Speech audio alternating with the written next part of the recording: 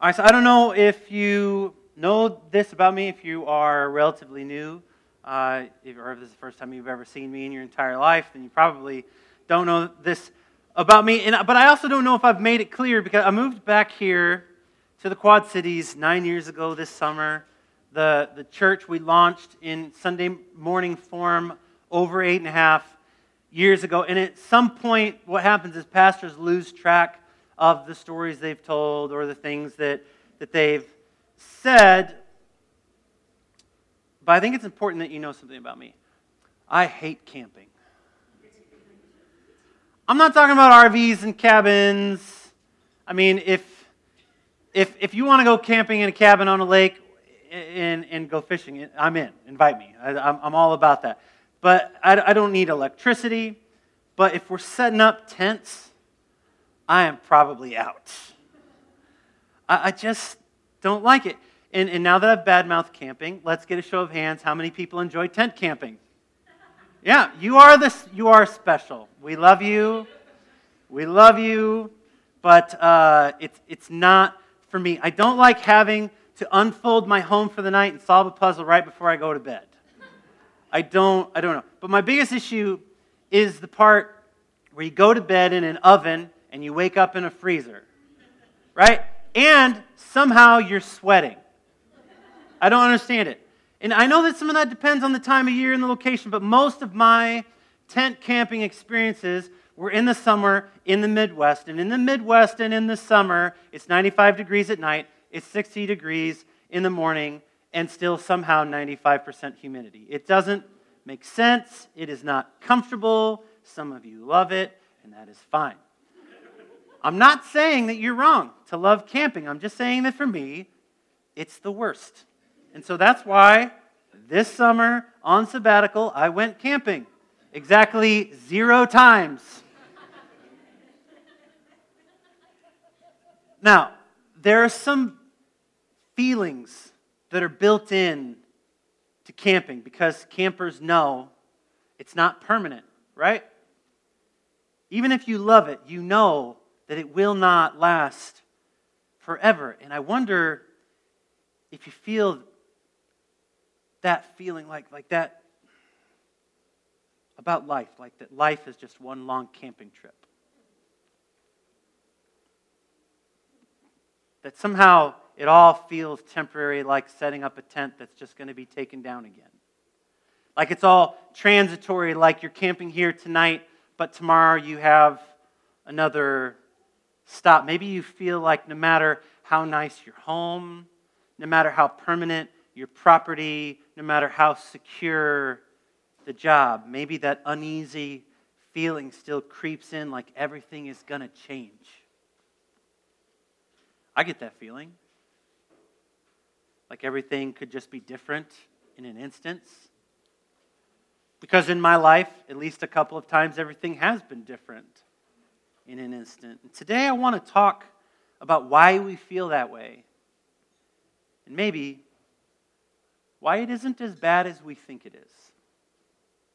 So let's open up our Bibles. Yeah? Let's open up our Bibles to the book of John, chapter 14. I'm also going to read from 2 Corinthians, but let's all gather together in the book of John, okay? It goes Matthew, Mark, Luke, John. That is in what's called the New Testament. And so if you see Matthew, Mark, or Luke, you know that you're moving in the right direction. If you don't have a Bible, there's Bibles out on the bookshelf next to the front door. You can take one of those home with you. Otherwise, you can download a digital version of a Bible on your phone, and that works perfectly well too. We're going to be in John chapter 14, and if you don't mind, will you stand for the reading of the Scriptures as you are able or willing in body or spirit? John 14, verses 1 through 3 says this: "Do not let your hearts be troubled. You believe in God, believe in me as well. My Father's house has many rooms. If that were not so, would I have told you that I'm going there to prepare a place for you? And if I go and prepare a place for you, I will come back and welcome you into my presence so that you may also be where I am." 2 Corinthians 5, 1 through 3. "For we know that if the earthly tent we live in is destroyed, we have a building from God, an eternal house in heaven, not built by human hands. Meanwhile, we groan, longing to be clothed instead with our heavenly dwelling. Because when we are clothed, we will not be found naked. Let us pray. God of every tribe, every tongue, every color, every nation, we thank you for the scriptures that have existed, persisted throughout millennia. Give us wisdom. Give us wisdom to understand them. Whatever you have for us to learn today, I pray that it would stick. I pray that it would become a part of the framework of our faith, that our faith would become stronger, that we would become more like your Son, Jesus Christ. Amen. Thanks all. You can have a seat. First thing is this, and this is obvious. Tents are meant to be burned. I'm just playing. I'm joking. Tents are meant to be landfilled. I'm sorry. Tents are meant to be left on the shelf in the store. Tents are meant to be temporary. Tents are meant to be temporary. Have you ever seen one of those giant tents that look like a spaceship? Right? There's one over in Iowa, over by where West Music used to be. They use a lot of these for like sports complexes now, right? I'm not talking about the open air ones. I'm talking about the ones like with heating and air conditioning and offices and bathrooms, everything. It's like a regular building on the inside, but on the outside, it looks like a giant Hershey's Kiss. I remember when these started popping up, they were actually intentionally advertised to a lot of churches. They were advertised towards the church. They had just enough money for a temporary building, maybe not enough for a new one. They were growing enough that, oh, hey, do this while you save up enough money to do this other thing. The trouble is that it's easy for them to end up being treated like a permanent solution. See, instead of tearing down the tent when you finally have enough funds for something permanent, along the way, those funds get used to patch the rips and tears in the tent, to fix the HVAC 4 or 5 times, to update the lighting in the carpet. Something temporary ends up getting the permanent treatment. I'm obviously not just talking about tents anymore.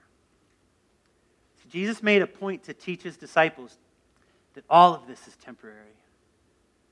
All of this. He taught them not to store up treasures for themselves here on earth, to not worry about what they would eat or drink or where they would live. He taught them to seek first the kingdom, that this life, this skin, everything we have is just a tent that is temporary. Now, it doesn't mean that we don't take care of it, right? Actually, the opposite, because we have no idea how many days we get. So we need this tent to be healthy. We should care about our world, but we cannot forget, we cannot be disabused of the spiritual truth that there is a king and a kingdom that is more permanent than the clothes and the body that we wear today. There is an eternity that we are not only moving toward, but living for, awaiting the day when we will see the Father's house in its fullness. These tents are temporary. Secondly, tents are transitory. Tents are meant for the trip, not the destination. Now, y'all snapped for Chris. We got to work on the amens, brother. Because I said the tents are meant for the trip, not the destination. That's what I'm talking about. Now, here's your moment of biblical context, all right? Let's put our biblical theologian, scholar hat on, right? When you read about tents in the New Testament, it's wise to be reminded and think of the tents in the First Testament. Jesus was a Jew. The writer of 2 Corinthians was a Jew. In the back of their minds, if not in the front, they're thinking of all the time their people had spent living in tents. All the time their people spent living in the wilderness, 40 years waiting for the promised land. In houses? No, in tents. Even the tabernacle where they would go and worship, where they would give their sacrifices, was it a building made of brick and stone? No, it was a tent that they put up and took down every time they moved.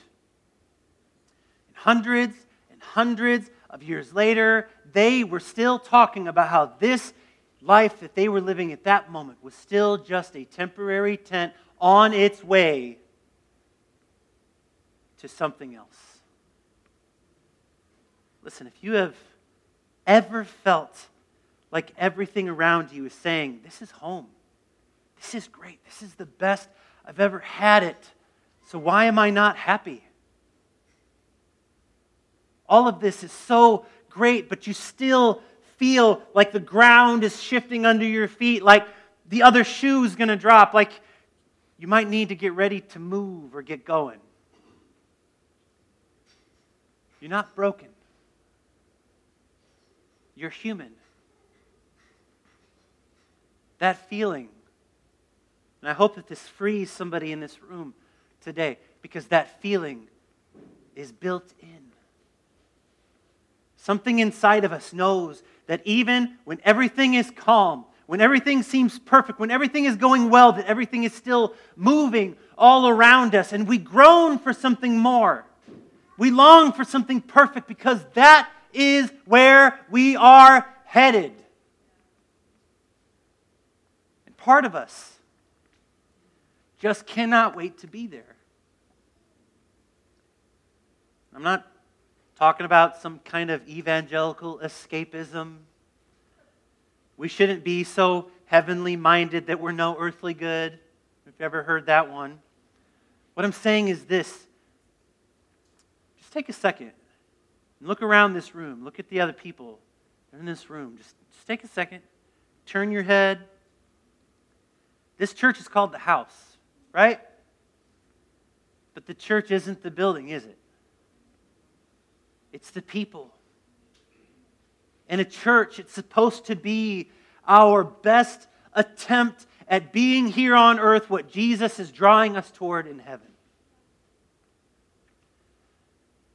But listen, this is important for you to hear people in spiritual leadership say, no matter how good this can ever be, it will only be a fraction of what's to come.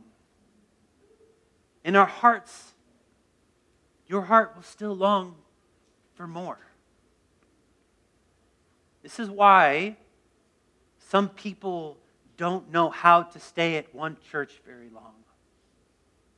Listen, I'm not judging. I'm giving you the ability to have grace for when this happens for someone in your life or even yourself. Because what happens is they had a moment or a season at their church that felt like heaven.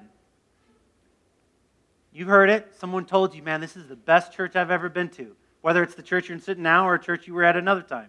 Maybe you even felt like that. Man, this is the best church I've ever been to. They had this feeling or a season like this is heaven. And when after a while their heart still groaned for something more, when they realized that their church wasn't as like heaven as they hoped, they thought, well, maybe I can find heaven at another church.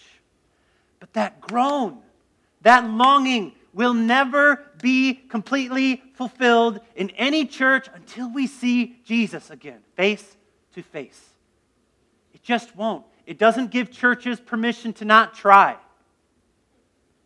It just gives us position to understand why. Because this life is temporary. Because this life is transitory. It is on its way somewhere else. And because lastly, this life is just a taste. It's just a taste. Not the kind of taste that leaves us hungry or starving, like, oh my God, why won't you feed me? It's the kind of taste that makes us look forward to the next meal. Okay, so we already established who loves camping. Do we have any donut lovers in the house today? Can we get a what for some donuts? Yeah, right? That was the whitest thing I've done in a week. Donuts are kind of like a kryptonite for me. Like, I'm serious. Like, my my boy Wally turned 11 this week, and he wanted me and Cindy to take him to Dunkin' Donuts, just the three of us, and so we did. I did not have a donut, and I felt so proud of myself because donuts legit are kryptonite for me. Like, if I'm going in the right direction with my health, all you have to do is, like, say, hey, you want to meet for some donuts? And I would probably be like, I would give everything. But here's the thing. No matter how good a donut is or how much I love a good donut, for years, cake donuts just did not do it for me. Anybody know what I'm talking about? Man, a cake donut is just, I don't know. The best cake donuts are as follows. Glazed blueberry, and that's it. That's pretty, and then you dip it in some coffee, makes it even better. At least that's how I felt until the donut experiment. Now, you're saying, Greg, I'm intrigued. Tell me about this donut experiment. I like experiments. Well, I'm glad you asked. 3 summers ago, we were gifted a week-long stay at a home in Anna Maria Island in Florida, so we all piled into a car and we drove down there. And one day it was like, all right, well, what do we want to do for breakfast? So it was like, all right, well, we'll go get some donuts, And so we all pile in the car and we go and we get some donuts. We get there, and the first thing that you find out is that they give you this sheet, and you have to fill out like some weird mathematical equation Excel sheet about what kind of donuts that you want, because you get to decide like the glaze, the toppings. You can have multiple, every conceivable combination, and then they have like little special ones, and for everyone you have to like do it over, and then you go like, I have 3 of these, but you have to fill it out. And then there's another line, I want 2 of these, you have to fill it out. For every kind of donut, and so I'm already like, this is going to be trash, because they're cake donuts. As soon as you get there, you realize they're cake donuts, and now they're wanting me to do an assignment before I can have a donut, and you're standing in line, but you start to get this idea like, wow, there's a lot of people here. Is it just because it's Anna Maria Island? Is it just because it's the summer? Is it just because it's the only donut place within driving distance, or is it because they're actually good? And then you get the donuts, and you realize that what has happened is that they literally made your donuts from scratch. I'm not talking about the toppings. I'm talking about the actual donut was made for you right before they gave it to you. And so it's warm. It's like just heavenly. And then because you're the one that went through the trouble of deciding what you wanted on it, there's this added satisfaction of not only is this the best cake donut I've ever had, but because I chose everything that goes on it, this is the best donut I've ever had.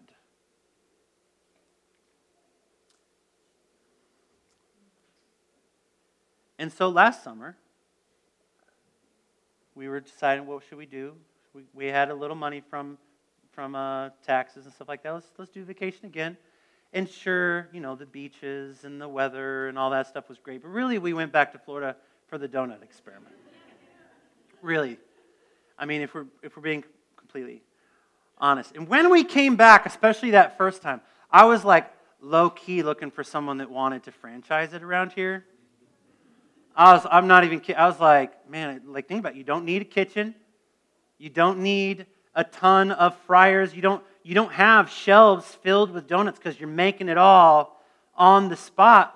This is like, if you were trying to get in to the donut business, this seems like the easiest kind of donut business to get in. Actually, just, we have some space open on the other side of the building. Jeff is still looking for someone to lease that. Of course, deep down, I know and I knew that even if we had a donut experiment here, that it wouldn't be the same, would it? Because it isn't Florida, because there isn't a beach right over there, because the weather's different, because it's not the original, maybe. And I think that circling back around to this idea that things are temporary and transitory, that this is just a taste. I actually think that that's kind of what church is like. Church is just a franchise of heaven. And it's thousands of miles away from the original, in a completely different climate, in a completely different state. And just like a franchise, few franchises are ever as good as the original, right? I've been to more than one Starbucks in Seattle. And I'm not kidding when I say I've never had a Starbucks as good anywhere else than in Seattle. There is something about the original. Here's the reality about church. There is no perfect church outside of heaven. Because they're all just tents on their way to eternity, full of people that are imperfect, just longing for more. Let me say this. Since I've been away for 3 months, when God is moving in a church, when God is working in a church, and when the people in that church are participating with the work that God is doing, you get a taste of heaven just a little more often. I want to tell you that my personal belief is that God has done something here in this church. Because this summer I visited 6 other churches. It was part of the thing that I wanted to do in sabbatical, was to go support some other pastors, some other pastoral friends I have. I visited 6 other churches, and I was blessed. They sang beautifully. The sermons were on point, but they only made me long for this community more. To worship with you, to share the scriptures with you, to face my challenges with you. There was this one moment in particular when I longed for this community so much. 1 month ago yesterday, I was coaching a baseball game when my son Wallace was up to bat, and he got hit in the face by a fastball. Don't worry, he's okay. I was waiting for the, oh. Sorry, buddy, they weren't that concerned about you. I know, I'm playing.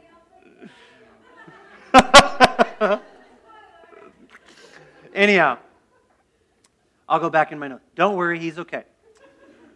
But here's the thing, it was scary. It was really scary. He was scared. We spent 4 hours in the hospital making sure that he was okay. And while I was sitting in the hospital with Wallace and with Cindy, the strongest feeling that I had, other than just wanting him to be okay, was the longing to be with you. The longing to be surrounded by my community. See, the scriptures tell us to mourn with those who mourn, to rejoice with those who rejoice. And I was down, and I just knew that if I were here with you, that I'd be better. That the fear of life being temporary would be calmed. That the anxiety of everything changing suddenly would be comforted. That the longing in my heart for a taste of heaven would be satisfied.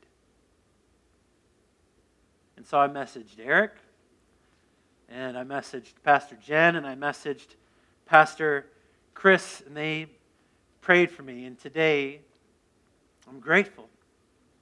I'm grateful for a community that gave me space for a sabbatical. I am grateful for a community that tastes like heaven. I'm grateful that God is with us here in this place, and I'm grateful that no matter what may come, no matter how much life feels temporary or transitory for any of us, that God has given us a community to camp through it together,